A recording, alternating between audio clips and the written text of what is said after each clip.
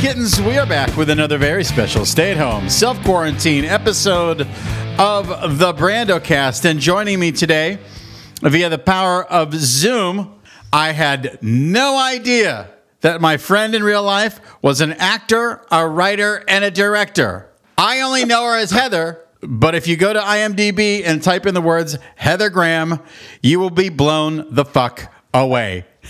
I have no idea where she is in the world right now, but that doesn't matter because she's joining us today on the Brandocast. Ladies and gentlemen, Heather Graham. Oh, that's such a sweet introduction. Don't you think that should just be your introduction from now on, wherever you go? Oh my God, you're the best. I'm so honored to be on your podcast, and you're one of the funniest people that I know. Well, from what's the saying? From your lips to God's ears, or something like that. Well, you know it's true. You know about your funniness. And you can appreciate it, I'm sure. I used to be funny, Heather. In the '90s, I was really fucking funny, but it just didn't really pan out. I think you might be more funny now, though. Well, I'm fatter now. That's what I know. There's the pandemic 15, and I think I'm approaching the pandemic 25.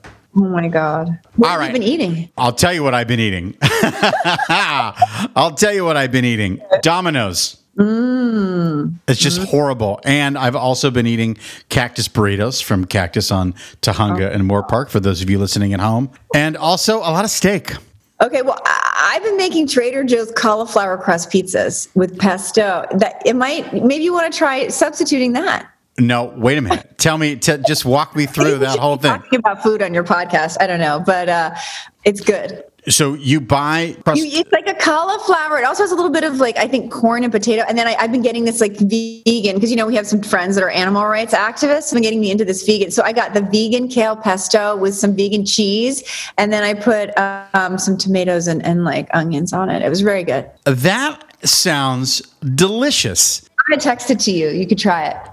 Please do, because that's so much better than a goddamn Domino's pepperoni pizza. You can have the fun of eating a pizza with a healthier pizza. I'm listening to someone who looks perfect.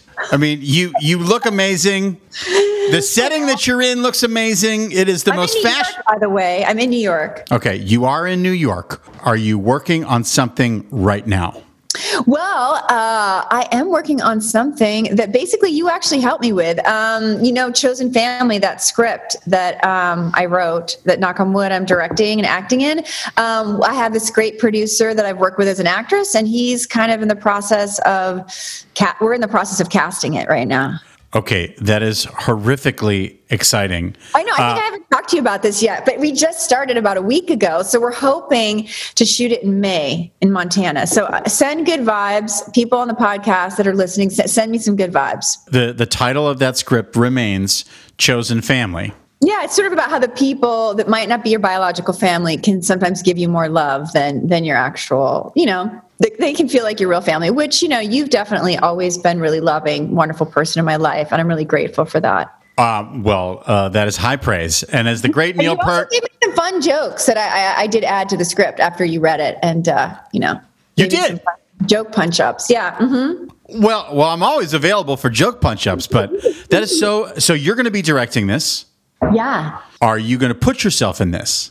Yes, I am going to put myself in it, and also hopefully some other wonderful actors. Yeah, we're just in the process. We just made an offer to the actor, and we're just in the process of hopefully making an offer to second actor. So yeah, it's an ensemble story. That is so awesome. Are you doing auditions via Zoom? I think eventually we might. At the moment, we're kind of hiring more name people to, we're getting our financing, and the financier has specific requirements for those people. And then once we solidify that, I think then we would start, the other roles potentially. Yes. That is so awesome. You're a supernova, you're a doer, you're a high achiever. If you need someone in the script who looks like a 50-something hobo, I'm your guy. And I'm willing. You're doing this podcast. I feel like you're one of the funniest people I know. You do need your.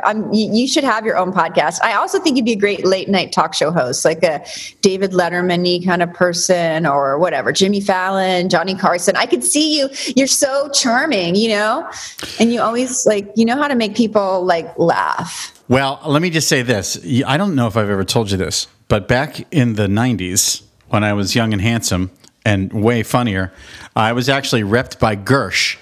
And I tested to be the host of Rock and Roll Jeopardy, which was Jeopardy, produced by the Jeopardy people. You'd be amazing on that because you know everything about music. I tested, and the final 3 people to test for that show were Henry Rollins from Black Flag, Wow. Jeff Probst, who went on to host Survivor, and me. And the 3 of us each did a full run-through of the show on the Jeopardy set. Jeff Probst booked that show. I think it might be out there somewhere on YouTube. But that was my closest knock on the door, if you will. And then everything has been downhill since then. He started this fabulous podcast. Well, I am so honored that you're here today to play the game of the Brando Cast with me. Okay. And when I asked Heather to join me on this show, I said, "What's your favorite band? Who do you want to talk about?" She said to me, Radiohead is an English rock band formed in Abington, Oxfordshire in 1985. The band consists of Tom York, brothers Johnny and Colin Greenwood, Ed O'Brien, and Phil Selway. The members of Radiohead met while attending the Abingdon School, an independent school for boys. They were originally called As on a Friday, but changed their name when they signed to EMI Records in 1991. The name Radiohead was taken from the song Radiohead on the Talking Heads album True Stories. All right, Heather, tell me about your love of Radiohead. I feel like you just taught me so much about Radiohead, and I really appreciate it.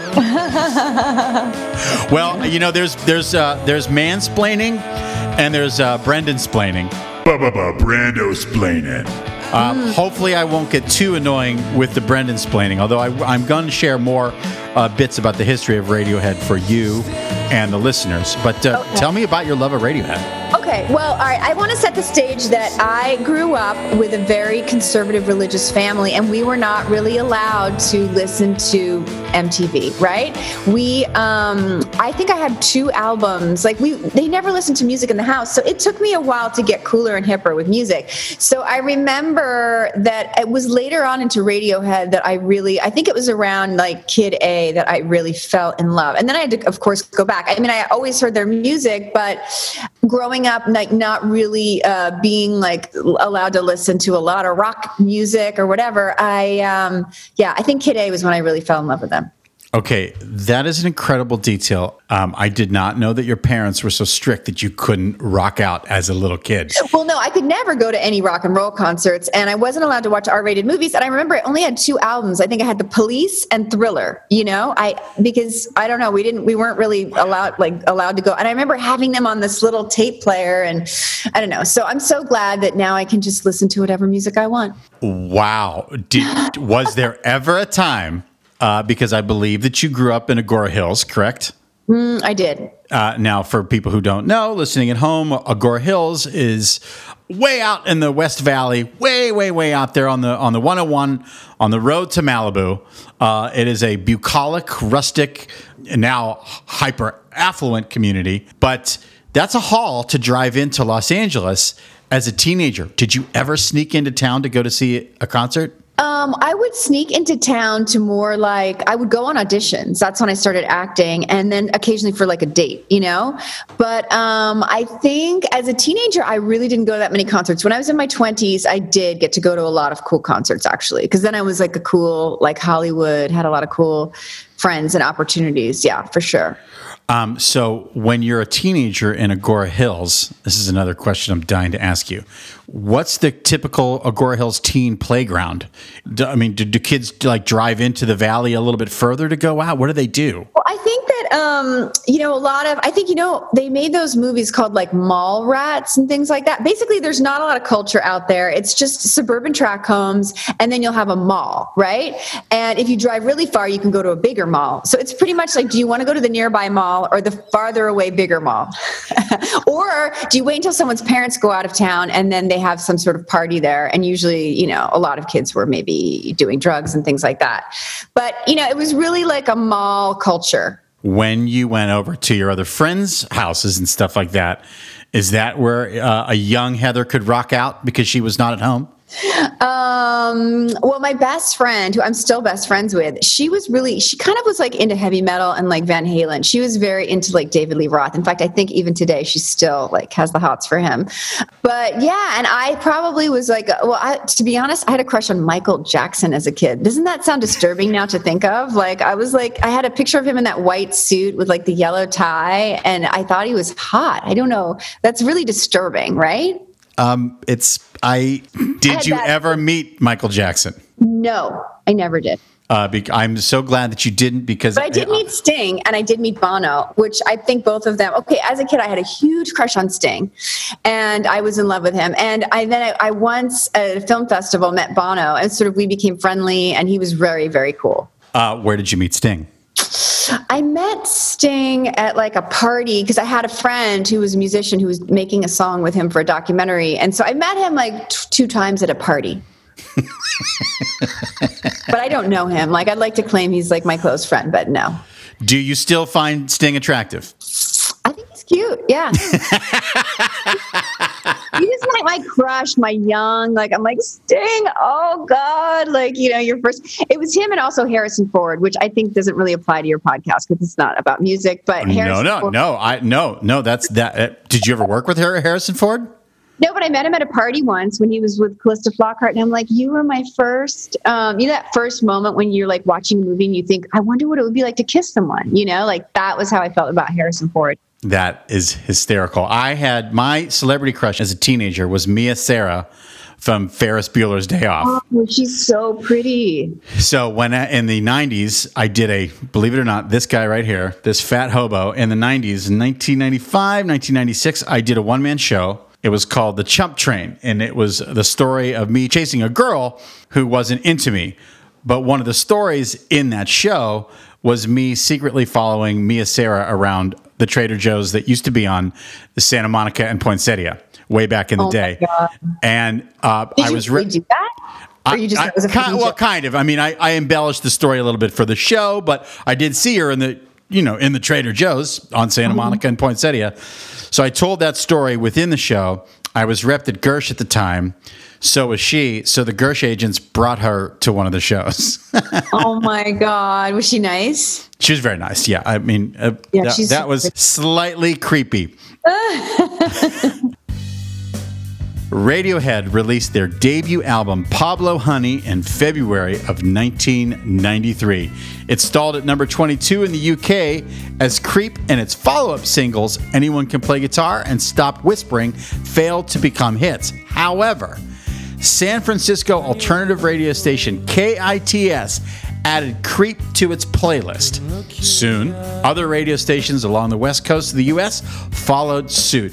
By the time Radiohead began their first North American tour in June of 1993, the music video was in heavy rotation on MTV. The song rose to number 2 on the U.S. modern rock charts, and it entered the lowest reaches of the top 40 pop chart.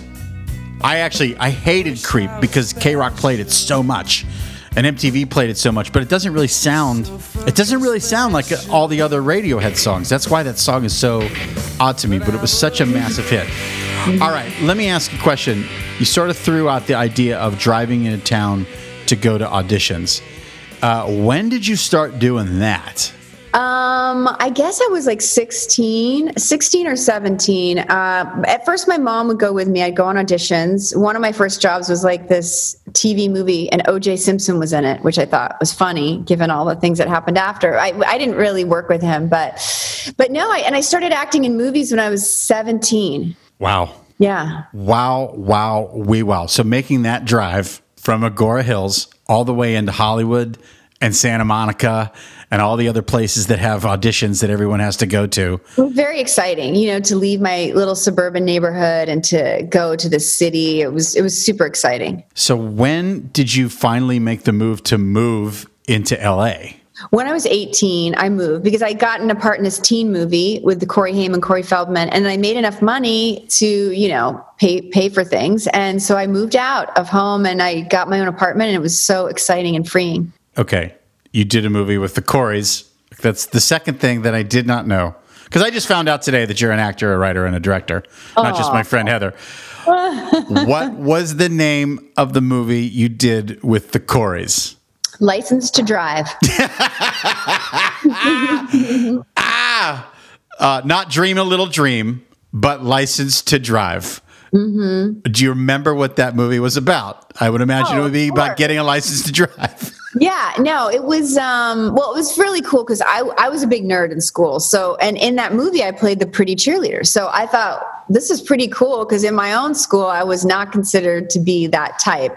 But it's basically these two guys, they're, around the age when you get your license, and they want to take this girl out on a date. And I feel like somehow they steal like their parents' car and they take it out, and it's this crazy night. And then they have to like recover and like get the car back, Isn't it amazing that back then, that's what could be a movie? Now, today, going through the process of trying to get a movie made, like you can't do that now. But that was a time of the teen movies, which obviously the much better teen movies would be like those John Hughes movies, which were so good. I feel like they never really quite, have accomplished that. Those movies were great, actually. You mean like Breakfast Club and Ferris Bueller? Handle, like all those movies. I mean, of course, there are other good teen movies, but that was a very good time for the teen movie genre. May I ask, did you ever audition but not make it to one of those sort of big ticket teen movies? Because you're too young for Fast Times at Ridgemont High. I was offered a role in Heathers to play one of the mean Heathers. Oh. And my family, this is when I was living at home with my parents, and my family was super conservative. So they told me that they would kick me out if I was in it. So unfortunately I had to turn it down, which I was very sad about because it was a very cool movie. And you knew that at the time. You felt like that project at the time, like, oh, this is going to be really good. I mean, I really wanted to be in a movie with like Winona Ryder and Christian Slater, but my family read the script and they were like, no go. So that's another reason why I'm like, I got to get out of this house because I want to, be an actress and stuff. So back then, your mom or your parents or whoever would take a look at the roles that you were auditioning for? Yeah, I guess at that time I was 17 maybe. So I was still like not totally an adult maybe. So yeah. Do you remember where your first apartment in Hollywood was? Oh, yes. I was in West Hollywood, and I remember just feeling like so excited. And, this sounds very sad, but the first night, the most fun thing I could ever do is I went to this place. It was called Larry Parker's with these friends of mine, and I ate a piece of cake.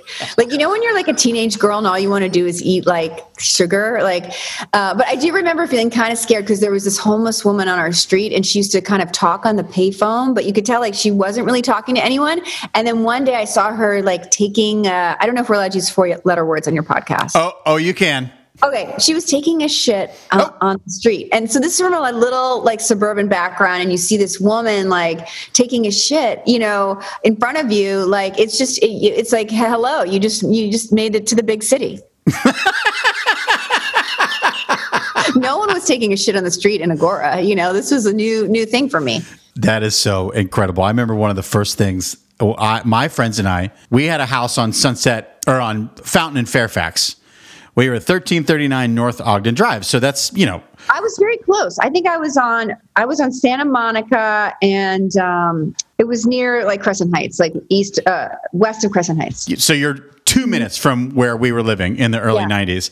And the big thing that happened then was Hugh Grant got busted for picking up a hooker a couple blocks away. But when people used to do that, they used to drive down into our neighborhood after picking up hookers on Sunset, and they would park in front of our place. And that happened all the goddamn time. Oh, my God. Wait, so they would get the hookers and then have sex with the hooker in front of your place? All the time. I mean, I don't know if you remember, but in their car. In their fucking car. Because back in the day, people listening at home, Sunset between Fairfax and La Brea at night, especially after midnight, was Hookerland. And especially at Gardner and Sunset. That was sort of like 1 o'clock in the morning. It was just a bonanza of hookers. And they would pick them up, and then they would just drive down, they would just drive down into the neighborhood, park. And actually, this is a true story. One night, my roommate Betsy was on a date, and there were 4 dudes in the house and me, all my best friends from Northwestern. And we all went to bed. And then at like 2:30, 3:00 in the morning, we heard a woman screaming, and we all woke up immediately, and everyone did the same math. Oh my God, that's Betsy. She's on a date. She's being attacked in front of the house. So we all ran out, and as soon as we ran out of the house, this car screeched away. It was parked right in front of our house, screeched away, and a woman tumbled onto the sidewalk. And we immediately grabbed the woman. It wasn't Betsy. We had my roommate Jeff had a blanket, and he put the girl in a blanket, and we brought her in the house. Then when we brought her in the house, the smell of perfume was so overwhelming, and she had cash in her hand. We realized, oh, this was a prostitute on Sunset. What happened? She got attacked. She got, some asshole picked her up, drove her into the neighborhood, parked in front of our house, and then wanted her to do way more than she was willing to do. And so she fought back, and he started choking her, and he punched her, and she was able to get out of the car. And as soon as he saw us, he drove away. She was okay. Totally traumatized. I mean, she was in hysterics. She was in tears. And what about the guy? Did she try? She just didn't want the police to come because she would get in trouble. Exactly. And when the police came, actually, they were kind of jerks about it. Their attitude was like, she's a prostitute, right? And we're like, we heard a girl being attacked in front of our apartment, so fuck you. Exactly. Police. I mean, they should have better protection for like women that are working as prostitutes, and they should have a safer time of it because it's not fair. Oh my God, horrible. My roommates, Betsy got home during that time. Yeah. And then she and my roommate, Jeff, I believe, drove that prostitute to the Travelodge on Sunset and La Brea because that's where she was staying and that's where her pimp was. So that's my crazy West Hollywood story from the early 90s. Radiohead finished their second album by the end of 1994 and released The Bends in March of 1995. It received strong reviews for its songwriting and performances. While Radiohead were seen as outsiders to the Britpop scene, they were finally successful in their home country as the singles Fake Plastic Trees, High and Dry, Just, and Street Spirit made their way to the charts. That's my favorite Radiohead record, The Bends. They're amazing. So what was... Because I don't know the answer to this. What was the first job that you got that sort of elevated you in your early career? Okay, I'm going to answer that. But before saying that, I want to say if you love Radiohead, one of the best ways to listen to Radiohead is when you're doing yoga. I have this yoga teacher in New York, and she loves Radiohead, and she'll play it in the yoga class. And when you're just kind of sweating and in all these uncomfortable positions, you kind of get like into this high state. And then when you're listening to Radiohead at the same time, it's almost like a religious experience.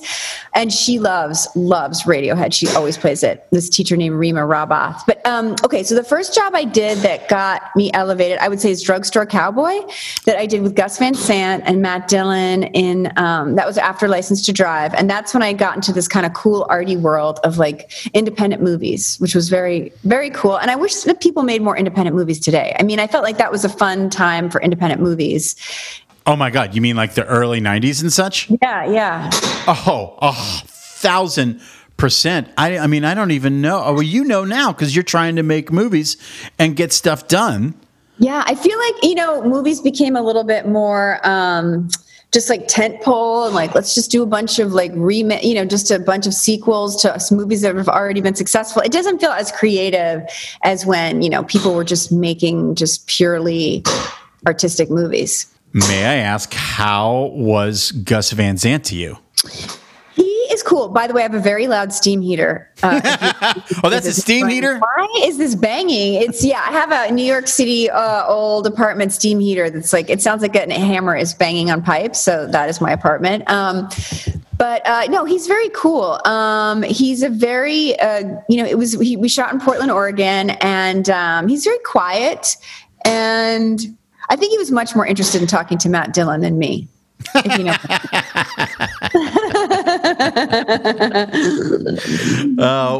Well, yes, probably, but that has nothing to do with your abilities as an actor.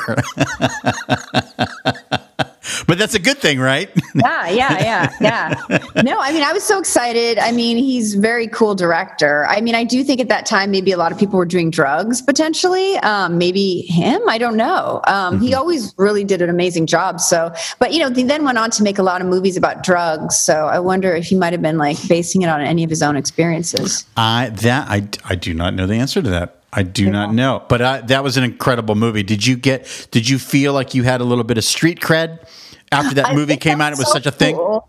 Because coming from this small suburban neighborhood where nobody really, watched arty films or knew anything. I mean, I think that was when I first learned about Tom Waits and just like Charles Bukowski and like reading all these. It was just so exciting to meet these arty people and just be exposed to, cultural things outside of my suburban world. Yeah, for people playing along at home, one of the most famous things about Agoura Hills right now is that the Bachelor and Bachelorette house is in the hills of Agoura Hills. Well, Agoura's gotten much cooler since I lived there. My now God. A lot of people live there. But when I was there, it was really just an up-and-coming neighborhood. And like there were like some, I don't know, like goats wandering around the mountains. But now, I mean, I think we didn't have a movie theater there. But now they have a movie theater. And they have a lot more things going on there. Well, it's also Kardashian land out there now. That's true. Yeah. And because you have all those, you have that Lamborghini dealership, you have a Cadillac dealership right before you cross from Calabasas into Agoura Hills. Yeah, I mean, it is pretty. It's pretty. I'm just realizing this, so let me ask one last question about Agoura Hills. When you guys were young, did you guys go to the beach a lot? Because you're kind of close to Malibu. Yeah, well, basically, it's off of Canaan Road, so you can just shoot over to Malibu. I mean, to be honest, we always tried to seem cool, like, oh, where are you from? Oh, Agoura, it's really close to Malibu, even though, whatever, we're not in Malibu, but we all tried to claim that we really lived in Malibu, right? But you can drive to the beach and get there in like 15, 20 minutes. And it was a thing in our high school that, a lot of kids would drive there and they would drink and party. And every now and then, a kid would just like go over the edge of the mountain just because, that road to the beach is a bit like narrow and you're driving through all these canyons. But no, we spent a lot of time on the beach and it was really fun. I'll give you a little sad thing about Canaan Road. Troutdale closed. Brando's explain. Really? Do you know that little trout? It's like you pay to fish. It's it's near that post office that has the barbecue that got burned out a couple of years ago. Yeah, wow. Trout. Yeah, very sad, people listening at home. Troutdale is no longer. Radiohead released their third album, OK Computer, in May of 1997. The album found the band experimenting with song structures and incorporating stuff like ambient avant-garde and electronic influences into the music, prompting Rolling Stone to call the album a stunning art rock tour de force. Radiohead's fourth album, Kid A, was released in October of 2000. It was a departure from OK Computer. Kid A featured more programmed electronic beats, strings, and jazz horns. It debuted at #1 in many countries, including the U.S., where it became the first Radiohead album to debut atop the Billboard charts and the first U.S. #1 album by any British act since the Spice Girls in 1996.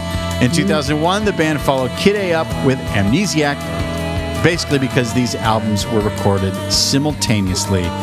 I was insufferable in the late 90s, and I saw Radiohead live many times here in town. One of the best bands I've ever seen live to this day. I will defend that. I will fight that line. Anyone who wants to fight me on that, you can tweet at me or send me an email. But Radiohead is incredible live. Did you ever see them live? Oh my God, yes. They are amazing.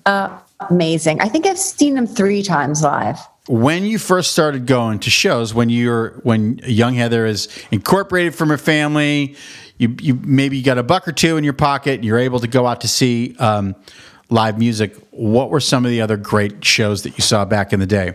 I've never been a huge concert. I wish I was cooler. I mean, I did go to Coachella once, and that's where I saw Radiohead, and I saw Fantagram and Bon Iver.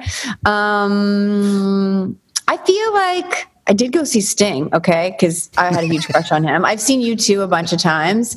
I don't know. I feel like I'm not as knowledgeable about music as you, Brendan. Because I'm a nerd.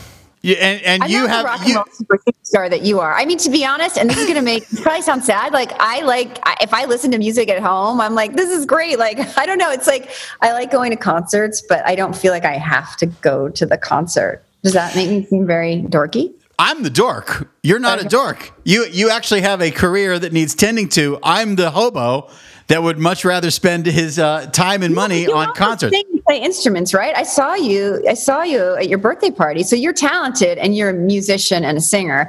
Well, that shtick, and people have heard me talk about this on the podcast for the last few years. Before the pandemic, I would put together a band to do a show for my birthday where I would play some of my sort of favorite hard rock and punk rock classics because all my friends are musicians.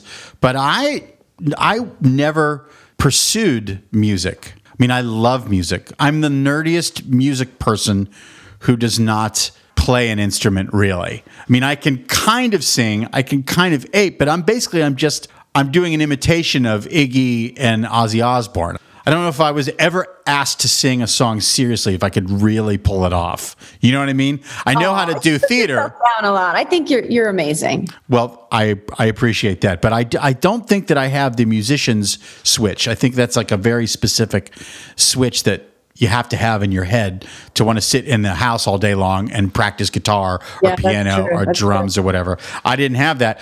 I mean, I didn't really even have that crazy drive as an actor. I mean, I went to theater school, but when I got out here, for me, LA was more of a playground than, okay, I'm going to get really serious and I'm going to lock into these auditions. Because when I was at, you told the story of the grasshopper and the ants, you're just like, you want to have fun. I'm not, but I'm a little confused. So I'm an ant. I'm like, let me work. But you're like, let me have fun. But you know, I want to say the thing I remember the most about Kid A and Amnesiac is that I was dating Heath Ledger at the time, and we would listen to that together. And I was super into him, and so I always associate those albums with dating him. Okay, that's a pretty good news flash that Heath Ledger. He was working on a job, and I flew to see him, and he was in Morocco, and I brought Amnesiac with me, and that was like right when it came out, and I was very cool on the set, and I'm like, I brought the new Radiohead album, and everyone's like, Heather brought the new Radiohead album, and I felt like I was extremely cool. That was extremely cool. What was that movie? Do you remember?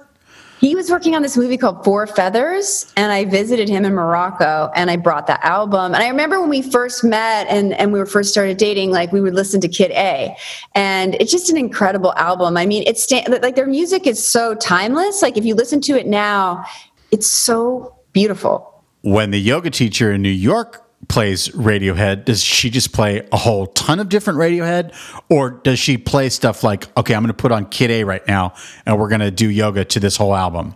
Well, the thing about yoga is there's like, there's this, you warm up, and then there's like a more aggressive period, and there's a more wind down period. So she'll play the different songs in different moments. Like maybe there's a more athletic section, and then there's this dreamy section where you're stretching and you feel like you're in this other world of just like more emotional. I mean, it's almost like you're going through a trip. In some classes she'll play only Radiohead, and she is amazing, and she is obsessed with Radiohead. We were both obsessed with Radiohead. And I guess she was biking in New York one day, and she biked past Tom York, and she said hello to him. She was very excited.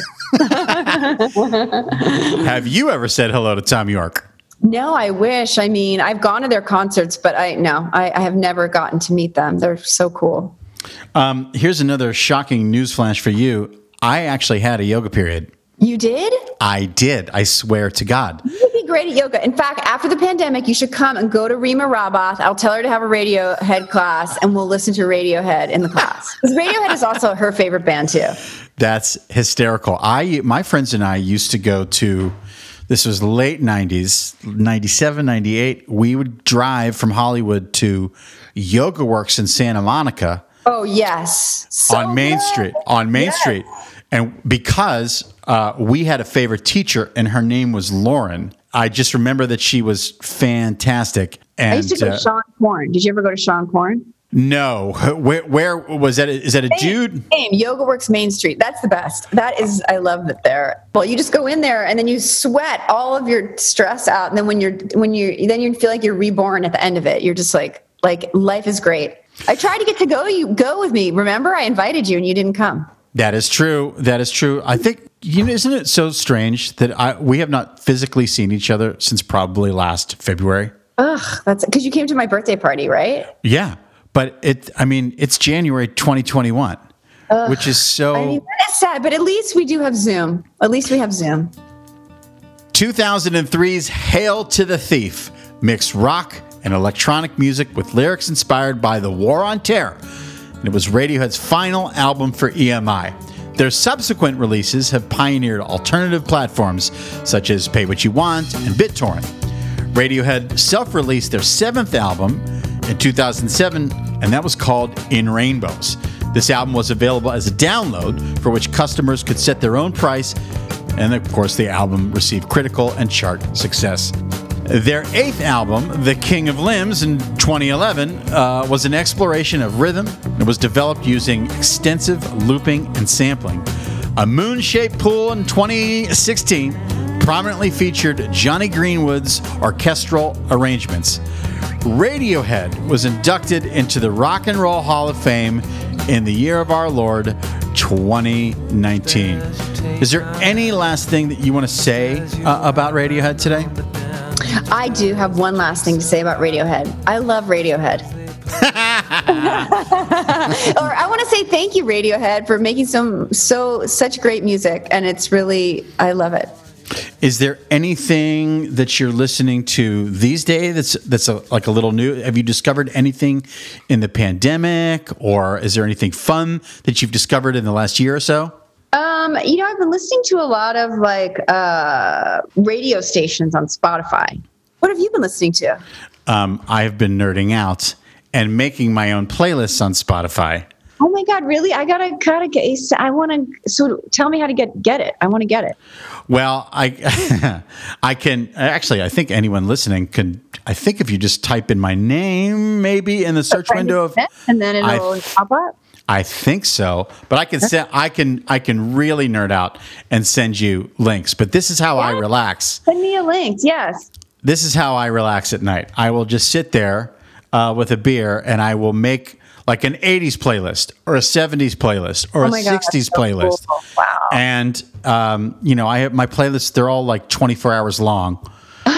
Because I know. No, I'm always trying to find good music. Yeah, I want to get them. Yeah. I think if people listening, one of my favorite playlists, and this is so nerdy, Heather, I'm going to bore you with something, but I'm going to tell this to everybody else. Brando-splaining. I fell in love with the movie Once Upon a Time in Hollywood because of the music, because they used throughout the entire Tarantino movie the radio station in Los Angeles, 93 KHJ.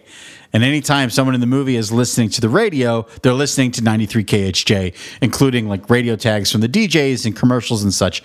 So I made a 24-hour long 93 KHJ playlist on Spotify, and that's what I'll put on in the background in the morning when I'm just like doing dishes and writing or getting ready for whatever I have to do. Because I've been listening to a ton of 60s music lately. Cool. That's the thing that's like relaxing me. You watch Queen's Gambit? No, tell me about Queen's Gambit. You're like the third person to tell me. And there's a very groovy 60s vibe in a lot of it's really, really good. What is that show about? It's about this girl who becomes a chess champion, but I'm not doing the show justice by that pitch. It's just great. You should watch it. Okay. I'm going to ask you the dumbest question. Is it a British show? No. Nope. No. Okay. American. Okay, I will. You're the voice of God now because you're the third person who said you need to watch Queen's Gambit. Mm-hmm. What else have you discovered television-wise?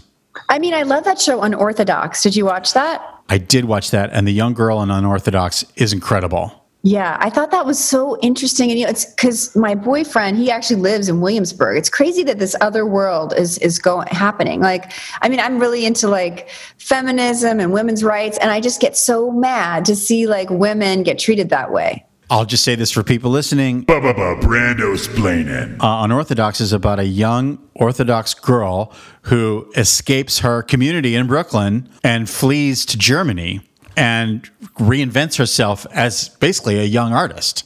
Yeah, it's great show. I think the woman who wrote that story Yeah, I read the book. The book is about a woman that was true. Like she grew up Orthodox, and then she escaped. Do you know what the sort of the second part of her story is? Like, what did she do after escape? Well, basically, I watched the documentary on the making of Unorthodox. A lot of it is true, but when she escapes to Berlin, they actually made that up because in real life she did leave it, but it was much slower and a longer process. So they made it a little bit more dramatically satisfying in the show. But she left the community and she writes about it. She writes about her experiences, and I think that's very cool. Like she's the voice of especially for women in that community.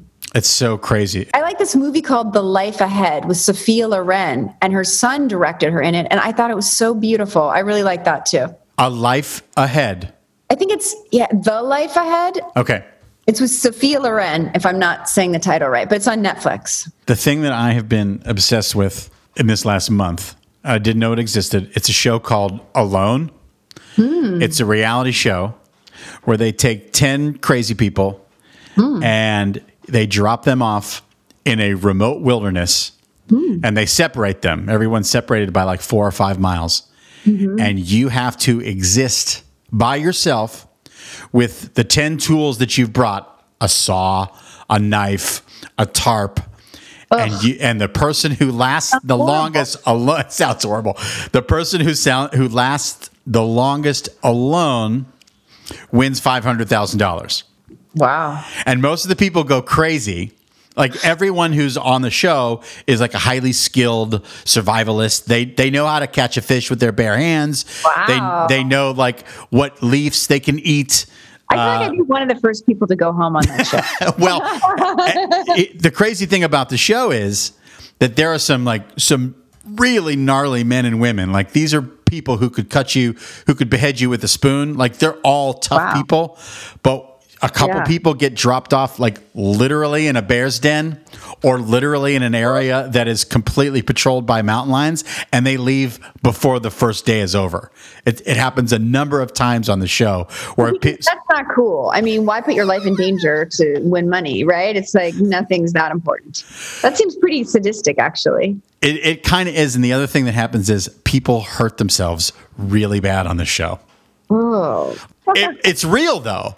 And people starve. If you don't catch a fish for 6 days, you go out of your mind. Can it help you before you die, or what happens? Wow. They do have.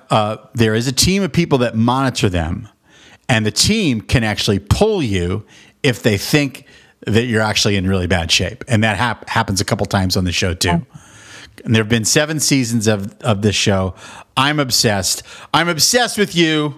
Aw, thanks We're wrapping up. Podcast. I'm honored to be part of your amazing podcast, and I'm honored to know you. You're a wonderful human being. Thank you.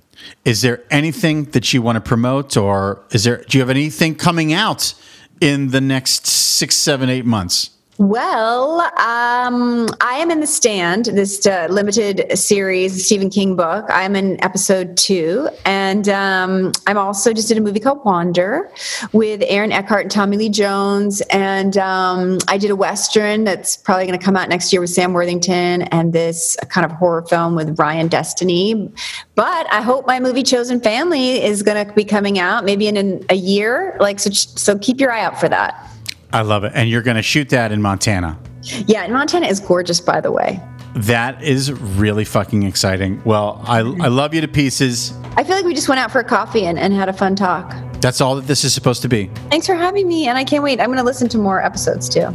You're the greatest. And to the rest of you, thank you so much for liking, subscribing, telling your friends about the show. We're growing exponentially. So many great guests coming down the line. And of course, the Brandocast is produced by Mr. Richard Sheltinga. So until the next time, cats and kittens,